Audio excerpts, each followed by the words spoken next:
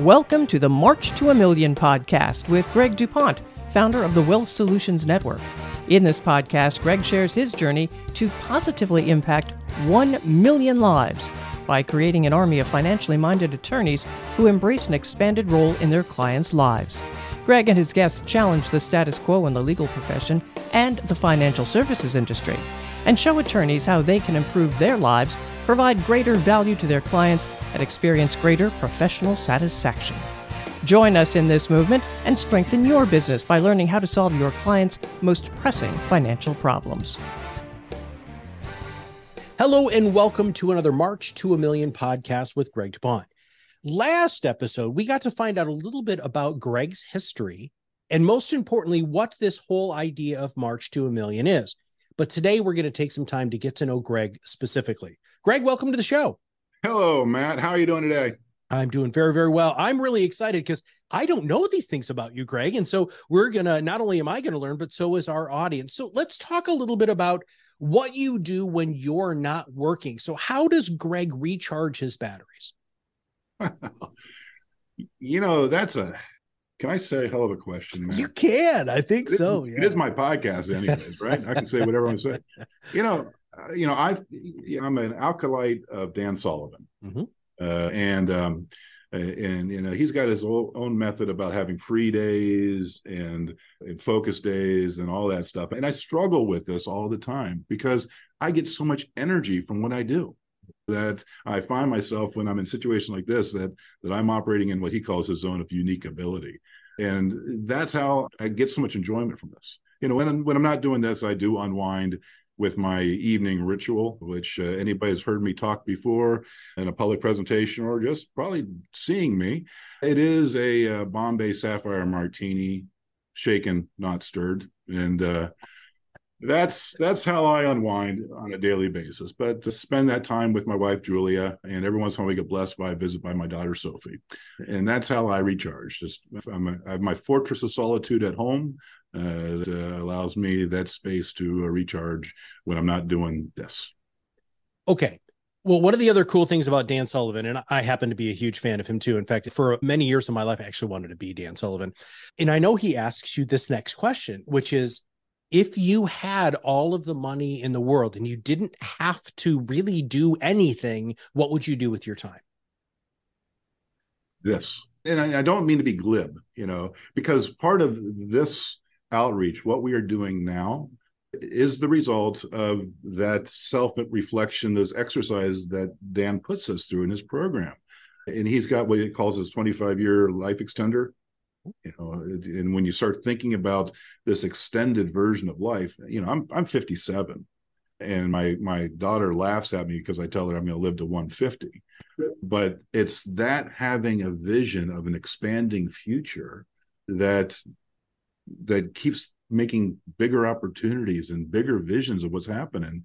And so if I had all the money in the world, I'd find a way to be out here doing what I'm doing, this March to a Million and other things that are similar to that. Let's just dive into that philosophically, just a little bit deeper. Why is this so important to you? I saw the problem. I see a problem, and it's not getting any better. And we have seen how the institutional inertia has put financial planning on the back of the consumer and planning for the future. And this world is complicated. And at the same time, they've made it such that people are not willing to go out and get the right information. They'll go out and they'll get internet information all the time. And you know what happens when you get too much information, Matt? Confused, don't make business. Paralyzed. Yep. Yeah. So I've just seen too many people that could have made different decisions that have had everything fall apart because they didn't have right guidance. And I feel I'm on this planet to preach those messages out there. All right. We're going to switch gears, but not really too far. What is the one thing that you recommend most to family, clients, and friends? That's a good question, Matt. Because I recommend a lot. Well, I mean, you can give us a couple if you'd like. Yeah, I mean, there are things that you're commonly saying, hey, this. What are those things? I'm going to paraphrase Steve Jobs. Think differently. The times have changed. They're continuing to change, and the change ahead of us is going to be extraordinary. And if we continue to plan our lives, plan our business models around those old paradigms, we're going to be left behind. And so that's the number one thing I tell people, that you've got to be open to new ideas. And many times your belief structures are going to have to change. And we've got to be flexible. We've got to do this. And resisting that change, well, that just leads to internal dissonance and problems. Are there any books or music or TED Talks or anything that you find yourself consistently handing out? Obviously, again, being an acolyte of Sullivan, so many of his writings are applicable to different people, different points. I'm not sure if you've yet come across the recent book that he and Ben Hardy put out, 10X is easier than 2X. It's, I was talking to my coach this morning, and she says, yeah, just about every other client of mine has now got that, and she's not in the strategic coach circle. And so that's, for businessmen, that is a game changer to be looking at that. Any of those books by Sullivan and Hardy, Who Not How, if you are in a business position, or heck, even in a life position, changing your perspective from how do I get this done to how can I find the right person to get this done is such a game changer for life. So those are kind of on the top of the reading list right now. If I were to say to anybody, these are the books that you need to pull out. Who Not How is a game changer. I absolutely, that to me was a magnificent book. All right, next question. Before we leave that, because there's one other book that I failed to mention, actually two that have for the last year have been the books I tell everybody they have to read, or at least review. One, Ray Dalio's book, Principles for Dealing with a Changing World Order. I'm not sure if you've come across that one, Matt, but that is an eye-opener that anybody that is planning to live for the next 15, 20 years needs to read and understand its implications. It chronicles the changes of the position of global economic dominance, going back to the Dutch Empire, the British Empire, et cetera, and maps it to ours as well, and what is probably on the horizon for us. We're not talking about an Illuminati kind of a new world order. We're talking about the changes that were happening right in front of our own eyes. That book, and a book last year by Peter Diamandis, The Health Force, him and Tony Robbins, and that chronicles what's going on in the healthcare market and the convergence of AI and the knowledge base expanding exponentially in healthcare, more specifically the knowledge of the human body, where we are heading with that. And the central contention, if you're a guy like me at 57, if I don't do anything stupid for the next 5 years, then there's a real good probability that I'm going to live a long and healthy life, well past being 100 years old. And I have a feeling we're going to be addressing some of those things in this podcast, especially when we're talking about the 6 pillars of what you do, because longevity is a huge component that needs to be addressed in the world of all of the documentation, all of real financial planning that needs to be done with you and your clients. All right. This is my favorite one of these questions. What is one thing that most people don't know about you that you're willing to share on the show? I was a really bad student. Oh, really? Well, you're like super educated now, man. Not really bad student, but chronic underachiever. Like many entrepreneurial minded guys, right? Have you heard of the Colby system, Colby scores? Yeah. I'm what's called a 4-3-9-2. The 9 being the quick start ability. That has been my superpower. But it's also the 4 and the 3 tells me why it's also been kind of the thing that made me a happy C+B student not A plus student, because I picked up the concepts quick. My skill is knowing the big picture, knowing how to communicate it to people, how to make it simple. But that'll get you to be a C plus B student. Knowing the details gets you to being an A plus student.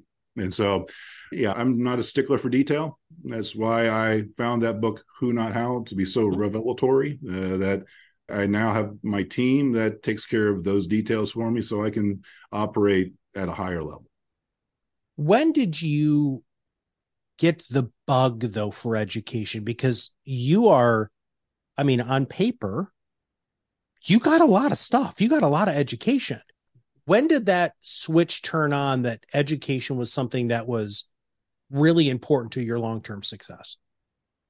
Being my father's son, I grew up with the time that he was at home, meaning he worked so much. Mm-hmm. He had his own shop, and he worked until 8:30, closing it down, and came home and would fall asleep in his reading chair with his trade journals. He's a pharmacist, always keeping up on what was happening in that world. And that just example of constant lifelong learning stuck with me when I was ignoring doing my homework. All right, let's talk about a word that is tossed around a lot and that has many, many meanings to many people. What does success look like to you? It's very easy, because I asked myself that question, and the definition, my answer to that, is the genesis of the March to a Million. So success to me is on September 30, 2030, being able to quantify that I did positively impact 1 million lives. Wow. Well, we're going to dive into the quantification of that on a later show. All right. Let's talk about your proudest achievement. My daughter. My relationship with my wife, Julia, and I, she grew up with me in high school, saw the good, the bad, and the ugly with me. We were not high school sweethearts by any stretch of the imagination, but friends. And in college, we became more than friends. And now she's been my lifelong partner. Couldn't do it without her. And my daughter, Sophie, that is the reason that, I drive myself to do what I do. Gotcha. All right. To wrap up today's show, what is your mantra or motto or something that you say every day to yourself to keep you focused? Embrace the discomfort to grow. Well, that was quick. It sounds like you might have said that to yourself a couple of times. Every morning when I do this might be too graphic for the podcast, but hey, it's my show. I can say whatever I want to say. That's one of the beautiful things about this. And yeah, I did I fell into the Wim Hof camp for a little while. And so to get myself to do it, and as a metaphor for everything, to turn that hot shower to a cold shower, embrace the discomfort to grow. Yeah. Why do you think people are so resistant to embrace that discomfort to grow? Human nature. We want to be in our little comfortable, safe space. And but why? But hold on. So, but you're human. So why are you not falling into that human nature? Because I make the conscious decision not to. It's very easy. Well, this morning I said, no, I'm going to let lizard brain win today. I'm not going to turn on the cold water. Yeah. Yeah. So, but yeah, it's easier to stay in the comfort zone. You have to be mindful and deliberate to push yourself outside of it. Well, Greg, I am really looking forward to continuing to learn from you on this show. I really appreciate you taking some time for our audience today to kind of show under the hood a little bit about what makes you tick. And I know that there are going to be people who are going to feel a lot closer to who you are as a human and want to know more about what you do and what March to a Million means. So thanks for being on the show. Thanks for difficult questions, Matt. Listen, everybody, we're getting into the show now. And if you know somebody who should listen to this show, that there's something that Greg said, an answer that he gave, or a feeling that you got during the show, please make sure that you tell them, or just even better, share the show with them. And if you wouldn't mind, go ahead and give us a quick like or comment on the show to review or rate it, because that will end up making this goal that Greg has, which is March to a Million, show up more and more in people's news feeds and also in search engines. So for Greg, we'll see you on the other side of the mic very soon. Thank you for listening to the March to a Million podcast. Click the follow button to be notified when new episodes become available, and get in touch with our team by visiting our website at www.wealthsolutionsgroup.biz, or give us a call at 614-432-8065. The information covered and posted represents the views and opinions of the guest and does not necessarily represent the views or opinions of Wealth Solutions Network. The content has been made available for informational and educational purposes only. The content is not intended to be a substitute for professional investing advice. Always seek the advice from qualified financial service providers with any questions you may have.